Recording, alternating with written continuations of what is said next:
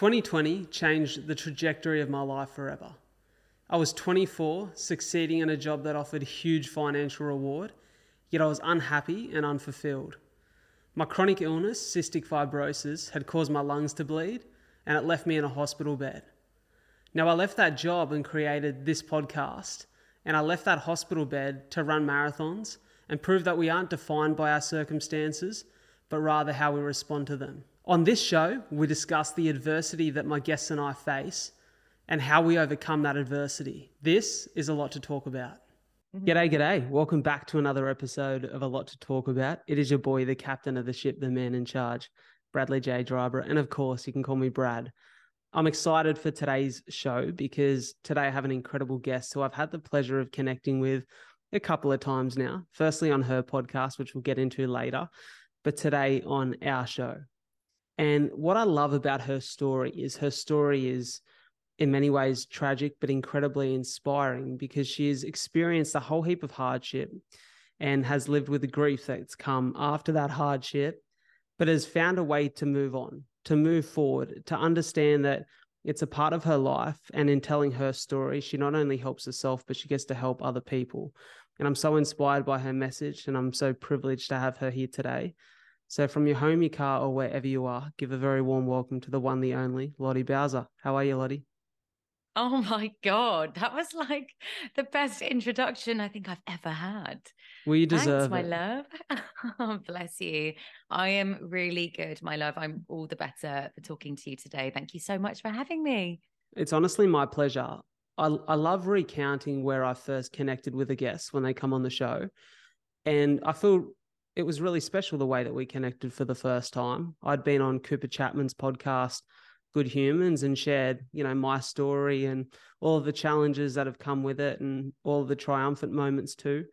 And I remember receiving, maybe just a few days after it had released, a beautiful message from you on Instagram. And I actually remember exactly where I was and what time it was. It was about 6:30 in the morning here in Oz. And for anyone who's listening to or watching the show here today, Lottie's over in Lisbon. So you'd see that is natural sunlight in her room. It's artificial in mine at the moment. And I received your message. And as soon as I opened it, it was quite a big message, which I love because I'm a big message, big voice note kind of guy. And when I started reading your message, I was so touched by your story and your kind words. You'd spoken some beautiful words about how you connected with my story, and you shared parts of your story which were very touching, and I can remember it made me quite emotional. And I actually put my phone down and come back to the message after I'd been for a run because I really wanted to message you back with a clear head and with all of my energy. And I don't want to steal your light because I feel like you need to tell this because this is your story to share. But for the audience who are listening and tuning in here, can you tell us a little bit about your story and why we're here today and why you're doing what you're doing?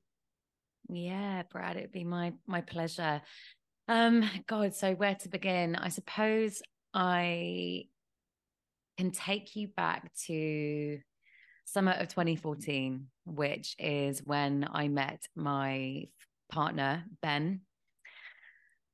We met online, we met on a dating app, and it was pretty much instant, our connection. I knew very quickly that he was my person, and things unfolded fast. We declared our love for each other on a sweaty dance floor in East London, in England, a month after meeting. We moved in together 3 months later, and we spent 4.5 beautiful years together. I had just turned 24, and it was beyond my wildest dreams. I wasn't looking for anything serious, but when you know, right? And we were madly in love and making moves to build a future together.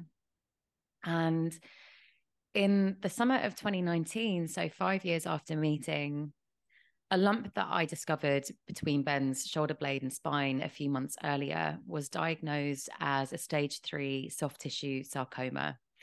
And as you can imagine, this was the biggest shock, not only because Ben was incredibly healthy. He was a martial artist. He went to the gym a lot. He, drank no more than the rest of us. He'd never smoked. But we were kind of just getting started as well. I was 29 at the time. He was 6 years older. He was 35. And it really was like a grenade went off in the middle of our lives. I didn't want to acknowledge the gravity of his situation. And I think looking back at that time, that was a coping mechanism of mine. I was somewhat in denial about it, but the doctors were really hopeful. We were told that with surgery and with radiotherapy, he could be looking at, another 10 years before we had to worry about the cancer spreading anywhere. So that summer, he was fast-tracked through a series of surgeries. As I mentioned, radiotherapy.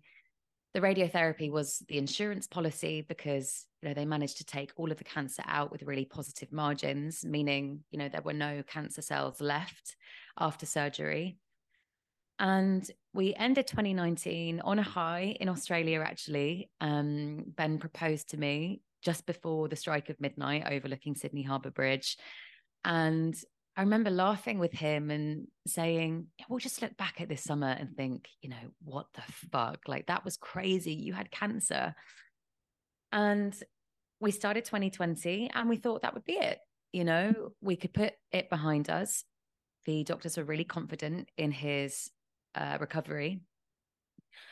Fast forward 3 months, we celebrate his 36th birthday, and we are, I think, a week or two into the national lockdown in England. So COVID is sweeping throughout the world. And the day after, Ben's due to return to hospital for a checkup. And I don't think anything of it. He'd only finished radiotherapy 3 months prior. We get to the hospital and he is called in for another scan because they just want to make sure of something. I don't really know. They were very vague about it, but something had appeared on the first scan. And I think that's when I started to feel a bit concerned. He was called in for a second and we had to wait to receive the results. And it was then that we were told the cancer had metastasized to his lungs and there were tumors in both lungs now. As you can imagine, Brad, my entire world went black at this moment. It was so traumatic to receive that news, especially when we'd been given the all clear just a matter of months ago. And Ben went from a healthy, vibrant, successful music agent and martial artist to a terminally ill and extremely vulnerable cancer patient overnight, basically. And over the course of the next 8 months, we fought tooth and nail. We tried every possible treatment available to us, not only conventional treatment like surgery to remove some of the tumors, chemotherapy, but also an array of different alternative treatments. We sent tumors off for genetic testing. We had THC, which is an illegal substance, delivered from abroad. He was exploring off-label drugs, IV infusions, all kinds of things. We were even doing, hypnotherapy work and past life regression and meditation. You name it, we tried it. And nothing helped him. Nothing worked. The cancer continued to spread like wildfire throughout his body. Fast forward to the end of summer 2020. So we've been battling this now for around 5-6 months. In a last-ditched attempt to save his life, having been told, you have run out of options now and you need to start making arrangements. In other words, go home and wait to die. Now, I'm not having any of that. This is the love of my life, and it's not over until it's over in my mind. So I spend the next few days researching alternative cancer treatment centers. I found one in Mexico, and we were on a plane within a week. And Ben was thrown into a really intensive treatment program, 6 days a week, 8-9 hours a day. And after a few weeks, he did actually start to see some improvements. So a follow-up scan showed that some of the tumors had stopped growing and some had even got smaller. And after 6 months of fighting with no success, this was the most incredible news. Suddenly it felt like the future that we'd envisaged together was within our reach again, within our grasp again. And so we continued. I think it was maybe a week or two later that both of us started to feel a little bit unwell, but we passed it off as it just being all of the treatment, the emotional, mental stress that we were under taking its toll finally and catching up with us. And it wasn't until one morning where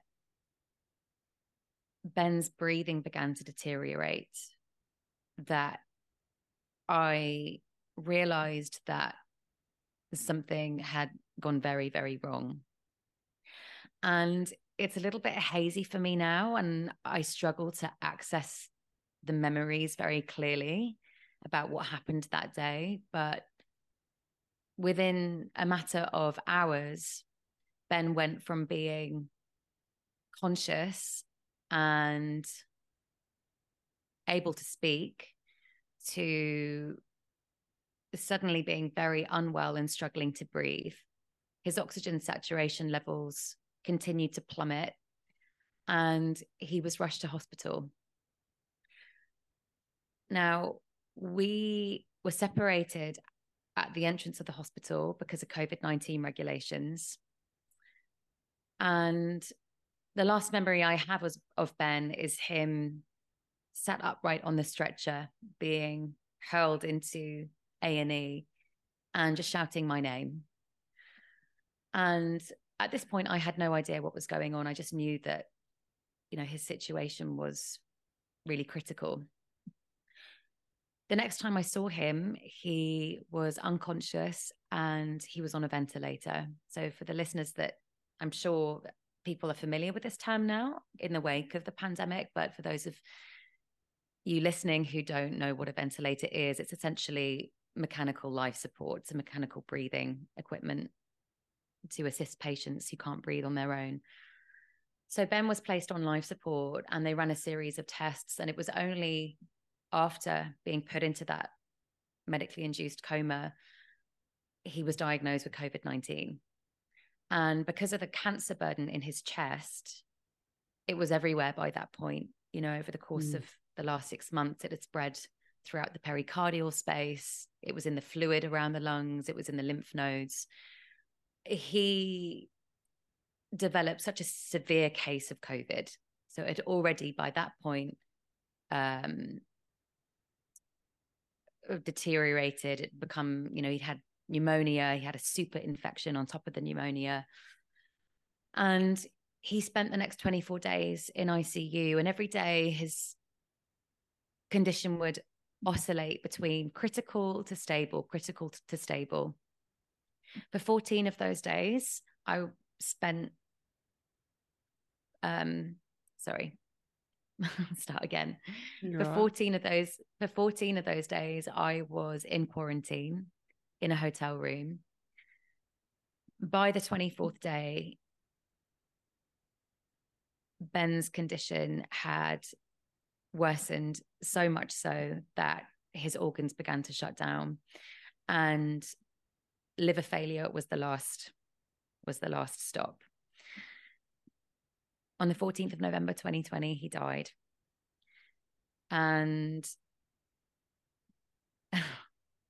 it's so crazy to me, Brad, to share this with you, to recount it, because it feels inconceivable to me that I went through that, you know. And in telling it again, I can feel a very visceral response in my nervous system, you know. I'm feeling it all as if it had just happened. Yeah, it's fucking crazy. And, you know, this was at the height of the COVID-19 pandemic. I was stuck in Mexico for another 2 weeks trying to figure out repatriation of his body. Global regulations meant that deceased COVID-19 patients couldn't be transported overseas. He had to be cremated. I wasn't allowed to attend the cremation. I was finally able to leave Mexico to return back to England 2 weeks later with his ashes in my rucksack, which, as you can imagine, was an altogether head fuck, having expected that we would board that plane together with him in remission. And I went into another lockdown for the next 4 months. And so, yeah, I was in isolation for 4 months with only my mum and stepdad for company. And all of the rights and customs that we usually have that help us to process the death of a loved one were taken away as a result of COVID. So to say that it was a difficult time is an understatement. I have to say thank you so much for sharing that. You've got me over here dribbling tears, because it's so hard as someone who loves the people around me so, so much. It's so hard to hear someone talk about their experience like you've just done. I'm almost lost for words. I'm so touched by your willingness to share this, but I'm so inspired by the human being that you are right here, right now, with the courage that you have to continue living life in not only honor of yourself, but in honor of your partner, Ben. And there is so much to go through there. It is such a heartbreaking story. I want to go to something positive firstly and talk about what Ben taught you about life in those moments. Firstly, I'm so inspired by his willingness to fight, because I think to fight for so long and to fight so hard, not everyone has that in them, understandably, but he was obviously a very tough character at heart. Talk to me about what you learned from Ben, because we often hear, and I've had say it's a weird word to use, but the privilege of being in hospital systems before, and a guy that I spoke about on my podcast with you, a gentleman by the name of Ernie, who in his final months taught me so much about life as we connected at the hospital. And for me, it was such a privilege and a gift to be given those moments with Ernie, because I learned so much from him in his final moments. I wonder what you learned from Ben that still lives on within you now. Oh my God, so much. He is my greatest teacher, and his death as well has been one of my greatest teachers. But even prior to his illness, Brad, Ben had such an incredible outlook on life. He was a real fairy dust person. Firstly, he just loved life and squeezed every last drop of juice out of it. He was really special in that way, you know, always looking to the positives in everything, always seeing the best in people.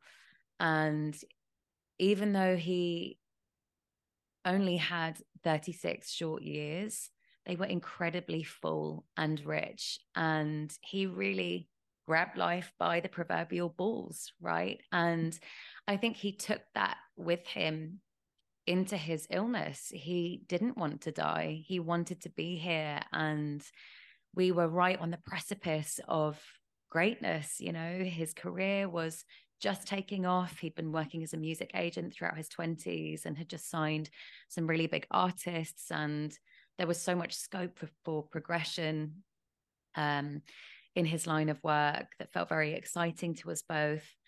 And we were wanting to get married and start trying to build a family together imminently.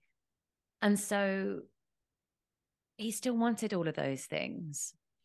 And I think you can go one of two ways, right? When confronted by terminal illness. But for us, it was really the only way to cope.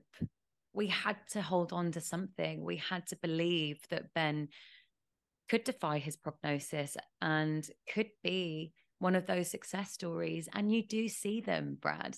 People do it all the time. And Ben was just incredibly unfortunate. There are a series of events throughout his terminal illness that just didn't work in his favor.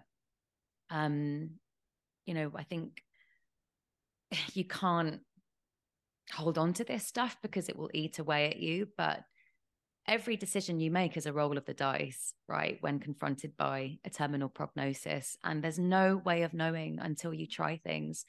Did the surgery help or did it make it worse? Should we not have done chemo? Maybe, there's no way of knowing any of that, but we had to be hopeful. And in my eyes, it wasn't over unless he was no longer breathing.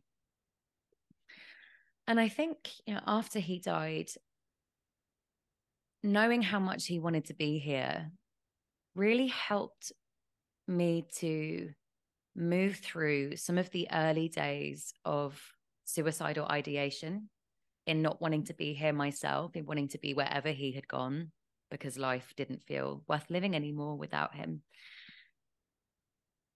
It helped me to recognize the privilege of waking up to another day when he so wanted to have that chance, Yeah. And it galvanized me into trying to find things to be grateful for in the wake of his death. It galvanized me into reaching for joy in spite of it, and two things can coexist. I learned that very quickly, that I could honor my pain and honor Ben's death whilst also trying to pick up the pieces of what was left of my life and move forwards and Definitely. be grateful and joyful. Yeah. I have to say, hearing this drives home the message that we all need to understand and appreciate every day, that if you wake up with air in your lungs and a heartbeat, you've been given an incredible gift. You cannot take that gift for granted. Every day you have to hold on to that and understand how precious it is. And it is so sad to me that in society, it often takes losing a partner, having a brush with your own mortality, or having something severe happen to you to have one of these life realizations where we're reinforced by that message. And so please, if you're listening to this or watching this and you've found your way here to listen to Lottie's story, please understand that message. I want to go back and talk about something that you said there. Talk about those decisions that you can mull on and cause yourself even more guilt and grief in, the present moment about what could have been or what should have been or what we should have done. Because I heard something today that really speaks to this.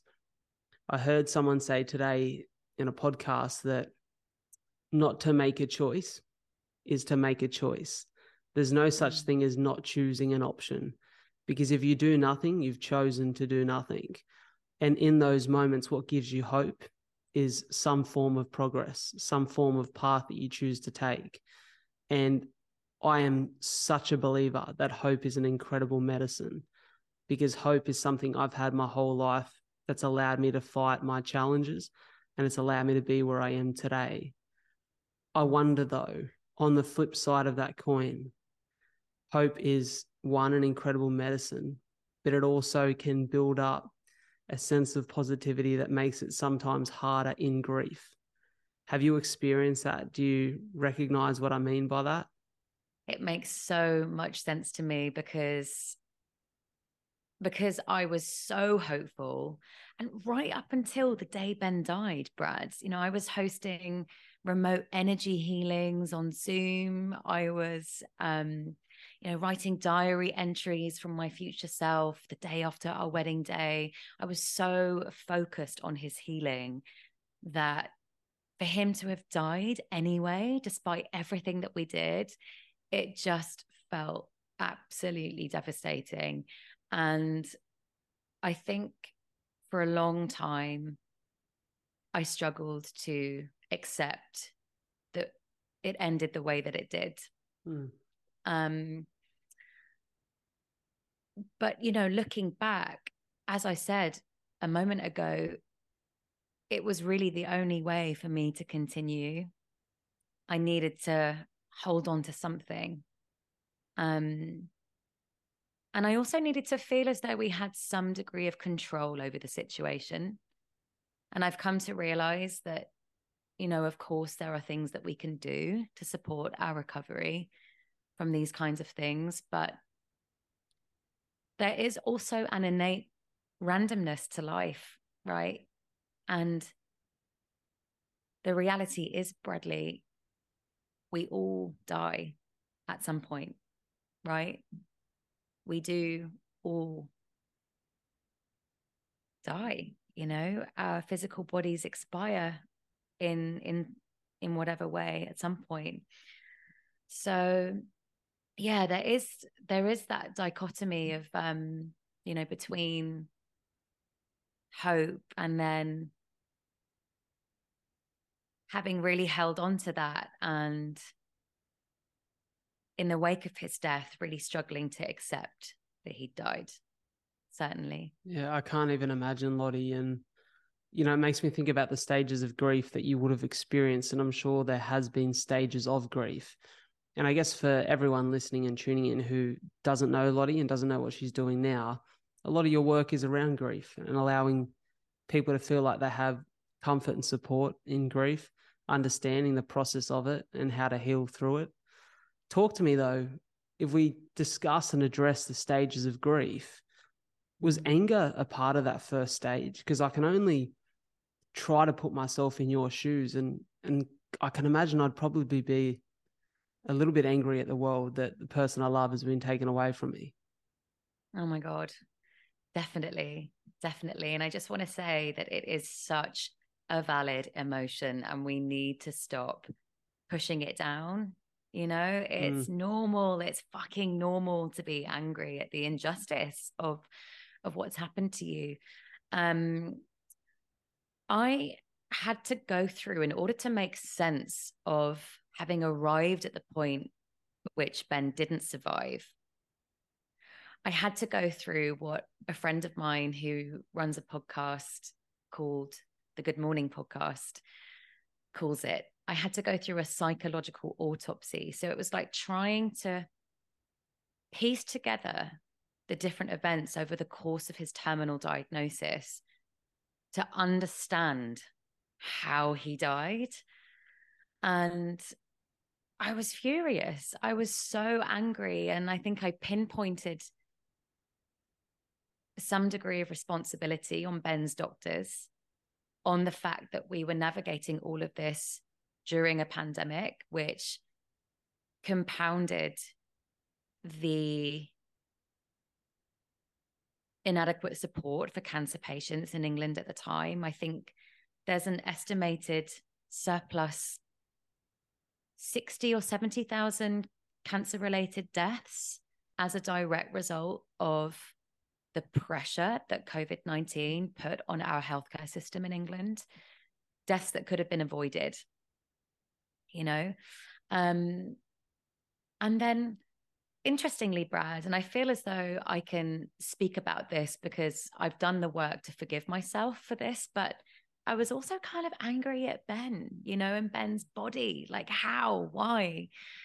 Why did it not comply, despite us having the most positive mindset, You're going to heal. We're going to heal. You're already healed. That was our narrative. We had post-it notes stuck all around the house, in front of the mirror, on the kitchen cupboard. I am healed. I am healthy. I am whole.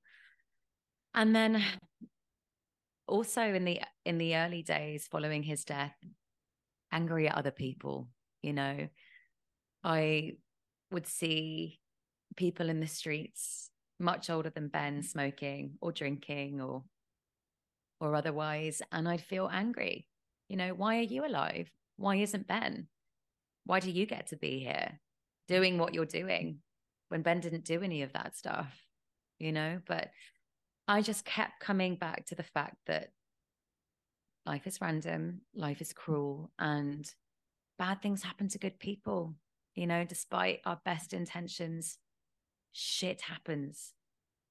Right. And it is so true, Lottie. And I think it is so harsh to say, but life is not fair.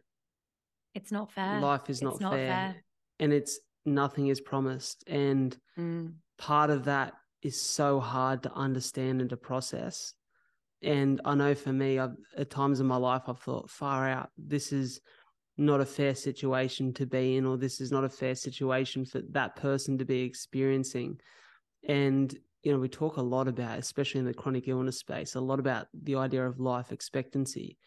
But I've come to realize something in the last couple of months, that life expectancy is a myth, because nobody's promised a single day on earth. Yeah. And the fact that, like you said, one day you will die makes life quite beautiful right now. And it's a hard thing to understand in the moment, though, isn't it? It really is. And you just made me think of the terminology terminal. Aren't we all terminal? We're all terminal. Yeah, we're not immortal. Absolutely. And that's probably one of the most jarring things about death. It can't be undone. You can't make it right. But I think, realizing that early on, realizing that, well, try as I might, there's nothing I can do to change this. It did help me to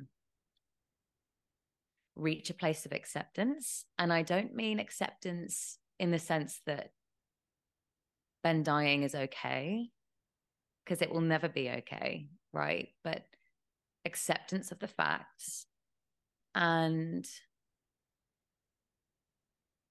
being able to move forwards because of that. You speak about moving forward, and you mentioned something earlier that because Ben fought so hard to be here, because he fought so hard to continue to live life with you, that the idea of suicidal ideation was shut down pretty quickly, because you wanted to live in the memory of Ben and live through, I guess, allow him to live and his soul to live through you still. Was there any guilt, though, associated, even knowing that, was there any guilt associated with moving on and getting to live life? Definitely. Yeah, it didn't feel fair. Why do I get to be here? Why do I get to enjoy this cup of coffee or listen to our favorite music or go to a festival or plan a holiday? And he doesn't, but I think I was able, with certain tools like therapy and other things, to move through those emotions, because it's futile. What is the point in feeling guilty? The fact is, I am here, so until I join him, I deserve to make the most of what's left of my life. Yeah, it's so beautifully said, and probably a great time to mention the name of your soon-to-be live podcast, the Lemonade Podcast. And I remember when you first told me the name of it, I thought, the Lemonade Podcast. It just didn't click to me straight away. And then I thought, I get exactly what she's on about here. When life gives you lemons, you make lemonade. Talk about the process of making lemonade in your own life. What have been the things that have allowed you to understand and process your guilt and move on in a way that isn't surprising to me? And let me explain what I mean by this comment that I'm about to make. it isn't surprising to me that someone who has experienced so much hardship wants to help others, because, you know, maybe contrary to what people would potentially in the first place think, when something really tough happens to somebody, like someone they love is taken away from them, in your case, or maybe even in my case, having experienced some challenges with my own health, there is this burning desire in me to help other people who may experience the same thing later down the line, or maybe experiencing it now. What is it about this experience that has made you want to go and make lemonade out of your lemons and help other people? But I think helping other people, Brad, it gives us a sense of meaning and purpose amidst our adversity, right?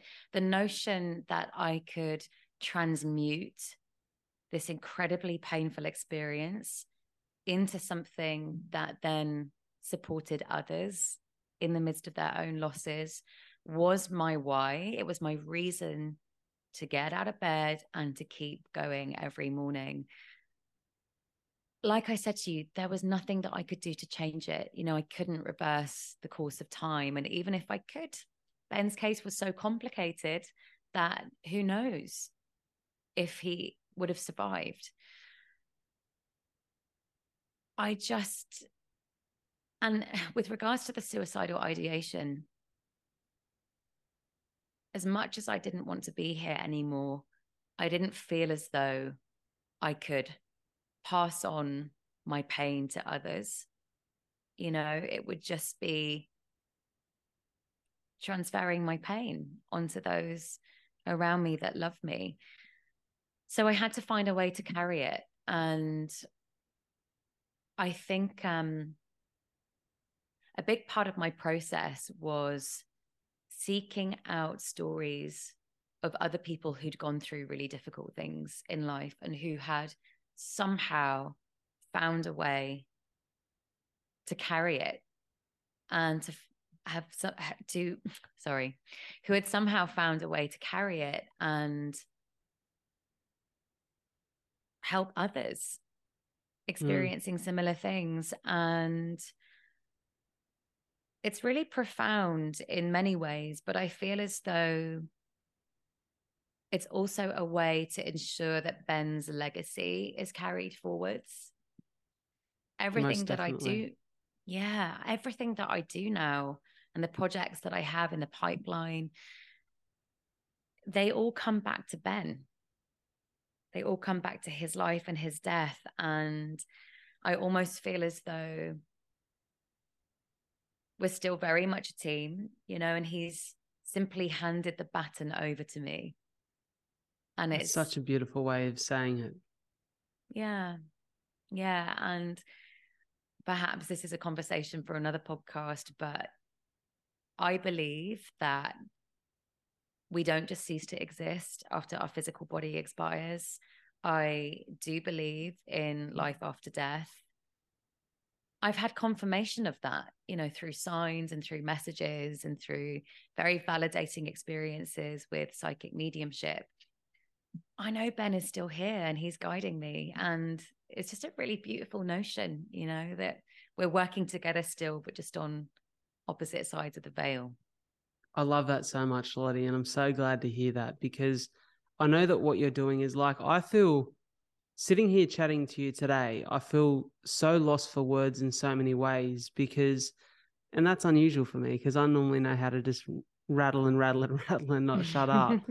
But I feel so lost for words because I'm so touched by your story. And I know that whilst not everyone can say they've lost someone that they love in form of a partner, a life partner, we can all relate to someone that we've lost too early, or even at a stage in their life, later in their life. Like, I lost my nan a couple of years ago, and similar to what you were sharing with Ben, you know, cancer that then led to pneumonia, and ultimately it was the pneumonia that kind of brought her life to an end sooner than we'd expected. But I just remember experiencing it through COVID, where I couldn't be out there at the hospital to see her, and just feeling like there was so much left unsaid because it's someone you love and you want to spend all those moments with. And I had this moment just the other day where I was standing on stage couple of weeks ago now, at an event. We're actually connected with a mutual friend of ours, Cooper Chapman. And Cooper and I were speaking at an event called Humankind. It was hosted at Luna Park. And I can, remember a number of times that my nan and I were at Luna Park together throughout my childhood. And I remember standing on stage there that day and for a moment realizing, far out, my nan would be here in some way, in some presence watching this, thinking, Definitely. we used to enjoy moments here together when you were young and now you're speaking on this stage. And it felt for me like a really proud moment. So I can connect with what you're sharing here and understand its importance, because so many people need to hear this story and need to hear your message, because we all experience grief in different ways. It may not always be losing someone we love. Sometimes it's just losing a part of our life, losing a part of ourselves and having to pick up the pieces. What is it about grief you think, like in this modern age where social media is so prevalent, where everything that sometimes we can't have in that moment is in front of our faces? What is it about grief in the modern age that you think has changed? Interesting. Well, I still feel as though it's a subject that's shrouded in a lot of stigma and misunderstanding. I do think we've come a long way, though, having spoken to lots of people who lost people 10, 20, 30 years ago, even. But it's just so uncomfortable for people, because grief is a reminder of what's at stake, right? When we live, we die. When we love, we lose. It's an inevitability that we all face one day if we haven't already. And that's really fucking uncomfortable for people. We don't want to think about it. And so it does remain relatively out of sight, out of mind. And if it isn't, it's the elephant in the room that prompts awkward glances, awkward exchanges, awkward conversations. But, fortunately, because of social media, and this is why I love it, it's been very pivotal for me in my own healing. We are having more conversations. Grief is more visible, along with other stuff like mental health issues. And Bradley, you, I'm sure, have done so much in your advocacy work for cystic fibrosis and bringing that to the fore as well, So we are getting better, I think, at talking about difficult things. And I'm so relieved because whether we talk about them or not, they're happening, people are struggling. And I think, speaking from my own experience, I have found so much strength and solidarity in connecting with others who have a shared or a similar experience. So there's definitely still work to be done, which is why I'm very passionate about this subject, about lifting the lid on some of the misconceptions surrounding grief. But we just need to keep talking about it, Definitely. We really do. I think it's such an important point you made there. We have to keep talking about it. So we were actually chatting about this over social, and, social has brought us together, which is amazing. And I'm so glad it has. And one of the things we were discussing last week was that I'd been on an SBS series. So for anyone outside of Australia, SBS is just a broadcasting network here. And they hosted a TV series. Well, they've consistently hosted it for a long time now, called Insight. And Insight talks to ordinary human beings about topics that seem to be relatable to all of us as humans. And due to some of the content that I've been doing around my health, I was asked to come on and talk about death. And one of the conversations we had that evening was, do we dance around the topic of death too much?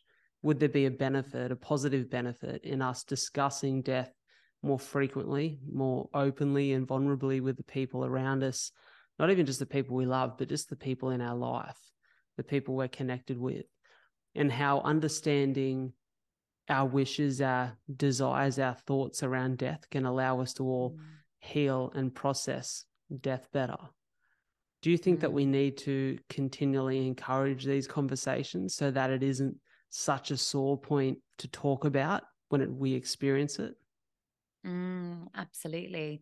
I don't know if talking about it more would necessarily lessen the pain when it happens.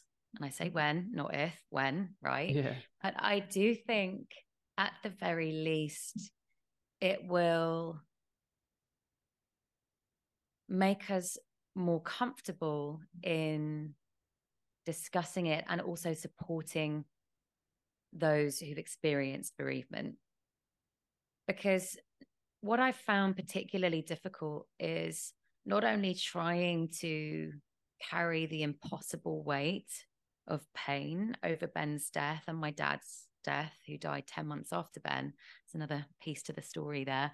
But also managing the behavior of others, right? It's so uncomfortable for people. And because we aren't good at talking about it, people don't know how to show up. People aren't equipped with adequate tools to support those navigating bereavement. So, yeah, I think it's really important. And another thing that I think is really important, Brad, is just going off on a tangent here slightly, is remaining open to the possibility that death is not the end.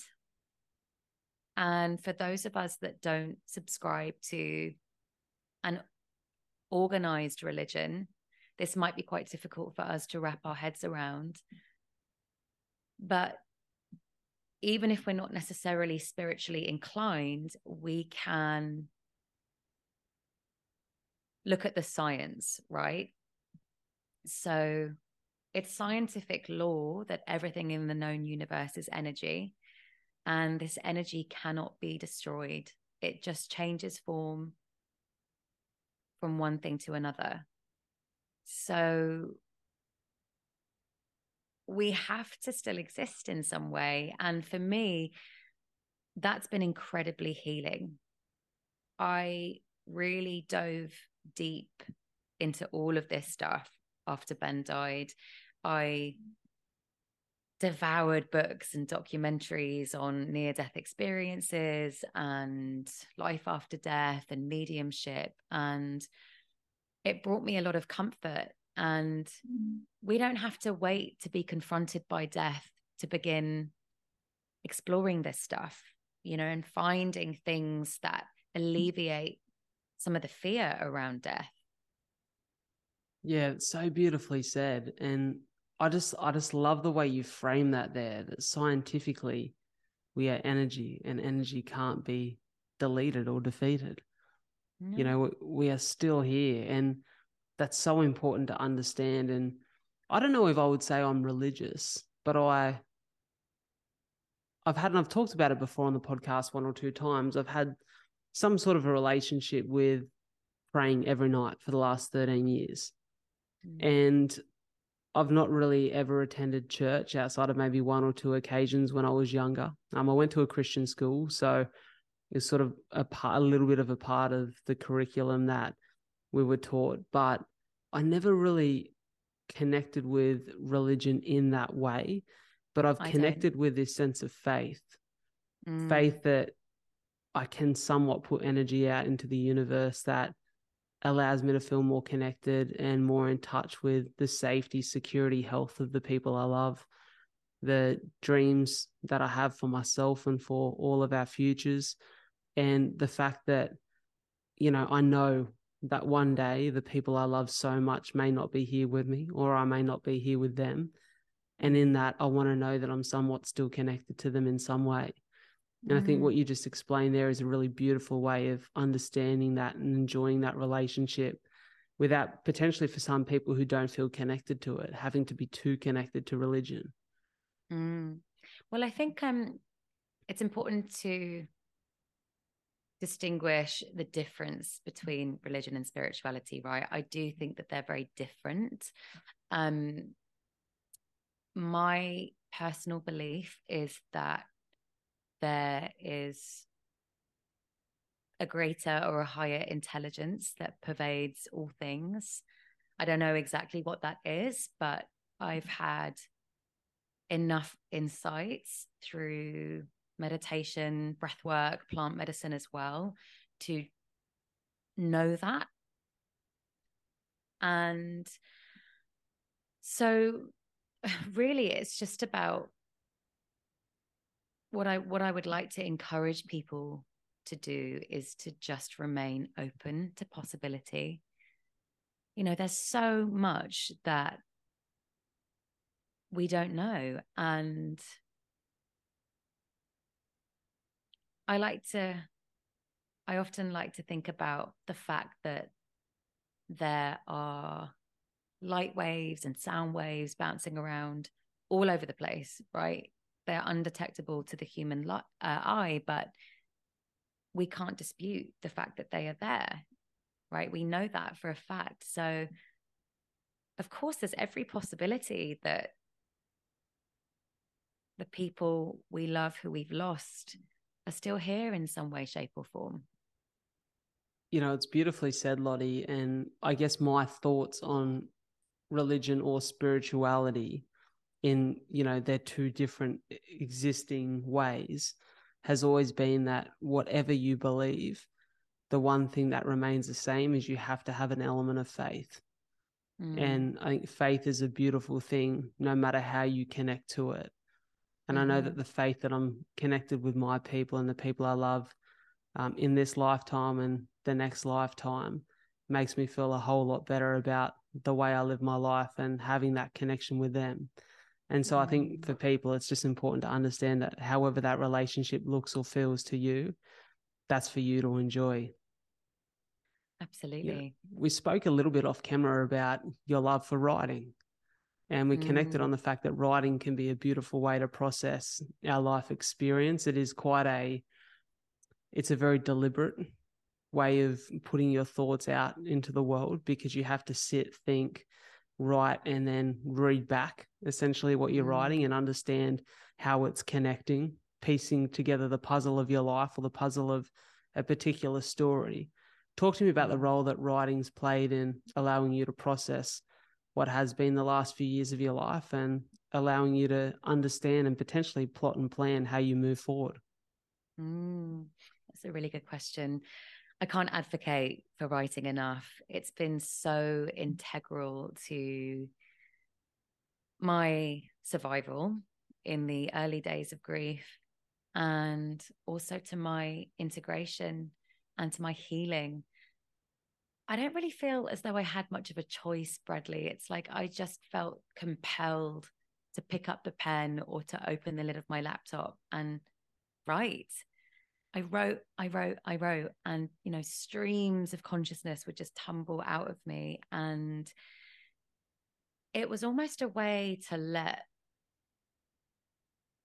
some of the pain exist outside of me, right? There was a process of transmutation somehow. It would metamorphose into something different. It carried a different energy when it was no longer living solely within my mind, but elsewhere. It was a very cathartic process, and I took to sharing my experience on social media during the 4-month lockdown after Ben's death. And I think not having any other outlet, I couldn't meet people, I couldn't spend time in the outdoors or in public places. It was a way for me to fill some of those gaps, right? And in doing so, because so many other people were going through the same thing, having lost people throughout the pandemic and then having been left to cope with it in isolation, I connected to people. So many people found comfort in my words. They found solidarity in my words. And as much as my story is unique, there's so much shared within loss, right? It is a universal experience. So it was really beautiful to build a community in the wake of Ben's death. And that community continues to support me to this day in the way that I hope that is reciprocated. And yeah, it's a therapy, it's a real catharsis. And I'd encourage anybody who feels called to write to just pick up the pen, and let it pour out of you. Don't worry about it being perfect in any way. There's no such thing. It's really just getting your thoughts down onto paper. And like I said, in doing so, your experience will shift in some way. I love that you've had this outlet, and you just said there about getting your thoughts onto paper or onto the laptop, however you do it. Mm-hmm. And I heard something else today, which makes a lot of sense to discuss right now. It was, and I may butcher this, it won't be word for word, but it was essentially that thoughts are very similar to smells. They kind of just exist without you being able to grab them, see them, fully understand and label them. It's kind of just, it is what you believe it to be. There's something about leaving thoughts in your head for too long that makes it really hard to process them, but something beautiful about putting a thought on paper where you can then stop thinking about it and actually look at it for what it is, read it back and see it. That has a profound impact on the human brain and on the human experience. And I know that personally, when I feel as though I'm consistently journaling, I'm consistently writing and sharing my thoughts and experiences, it allows me to fully decompress what's going on inside of my head, put it on paper, and actually see it for what it is. When there is so much in this day and age that we feel overwhelmed by, whether it's work, our relationships, the financial challenges we have at home, whether it's navigating new situations and new paths in life, life can be overwhelming. And when there are so many things going on inside your head, it's hard to know which thought to sit with at any one given time. And so I think for anyone writing, and whether that's for 5 minutes a day, or for someone who dives more into it and pursues it as a career for hours a day, it allows you to fully process what you're experiencing and thinking. And I just love that you've found this outlet. And I know for me, it's paid dividends in understanding parts of my life story too. So I hope to continue to connect with your ability to write. And I'm just so excited to actually go back and have a little bit of a look at what you've written and these sort of experiences you've shared through your social media. I think that'd be a really beautiful experience for anyone listening. Oh, you absolutely will. Watch this space. I've got something in the pipeline that I'll be able to share with you at some point. But yeah, and what's really beautiful about it as well, Brad, is that, it basically acts as a map. It shows you how far you've come as well. When I look back over the journal entries from those early days in the weeks and months after Ben died, I'm in a radically different place now, mentally and emotionally, to where I was back then. And it's so reaffirming. And it's just such a powerful exercise to look back, over those entries. Another thing that actually has just sprung to mind that I do want to say is that there's this rhetoric after a loved one dies that it never gets any easier, right? And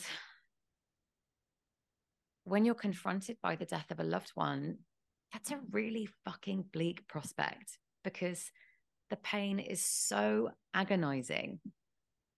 And the thought of having to carry that every day until your death is just inconceivable, right? You don't know how you're going to survive it. And I know with conviction, I feel like I can say this with absolute certainty and conviction, that it does get easier. And I really want to share that message, because I think in the early days, whether it's loss, whether it's another kind of trauma or adversity, we do need something to hold on to, right? No matter how delicate the thread is, like, we need something to hold on to. And for me, it's definitely changed shape. I know, looking back over those entries, that it has got easier. And it's not to say that the pain of Ben's death has lessened, but I've grown around it. And actually, life has expanded and become so more enriched as a result of his death. I'm so glad to hear that, because you deserve to not only survive through this, but to thrive in life. And that is so important for people to understand, that as hard as losing someone or losing something in our life that we love can be, we shouldn't have to live in that pain and be crippled by it. You have to understand that pain, like you said, will always be there. Losing the person you love is always going to feel like there's something missing in your life. But you deserve to go on, and you have gone on to do amazing things that are having such an impact on the world, Lotte. I'm so touched by how emotional it's been for me to chat to you tonight or this morning over there in Portugal. And I feel like my eyes are red and swollen, and have been so emotionally on the edge the whole time, because this is such a beautiful and profound experience you've shared, because we can all relate to this in some way, shape or form. And because of that, you're going to do amazing things in this world. I just know it. You already are. But I know that there's so much ahead of you that is bigger and going to have so much of an impact on the community of people who are experiencing and will continue to experience the hardship that life consistently throws at us. You said something before, that to love is to lose.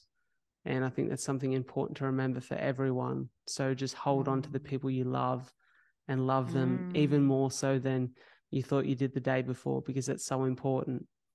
Before we go, because I could talk to you for hours, but I know we've got to wrap this up.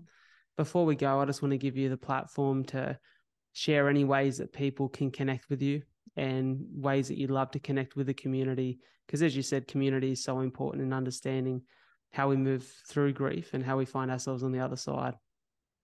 Absolutely. My inbox is always open to anybody navigating loss, or anything hard for that matter.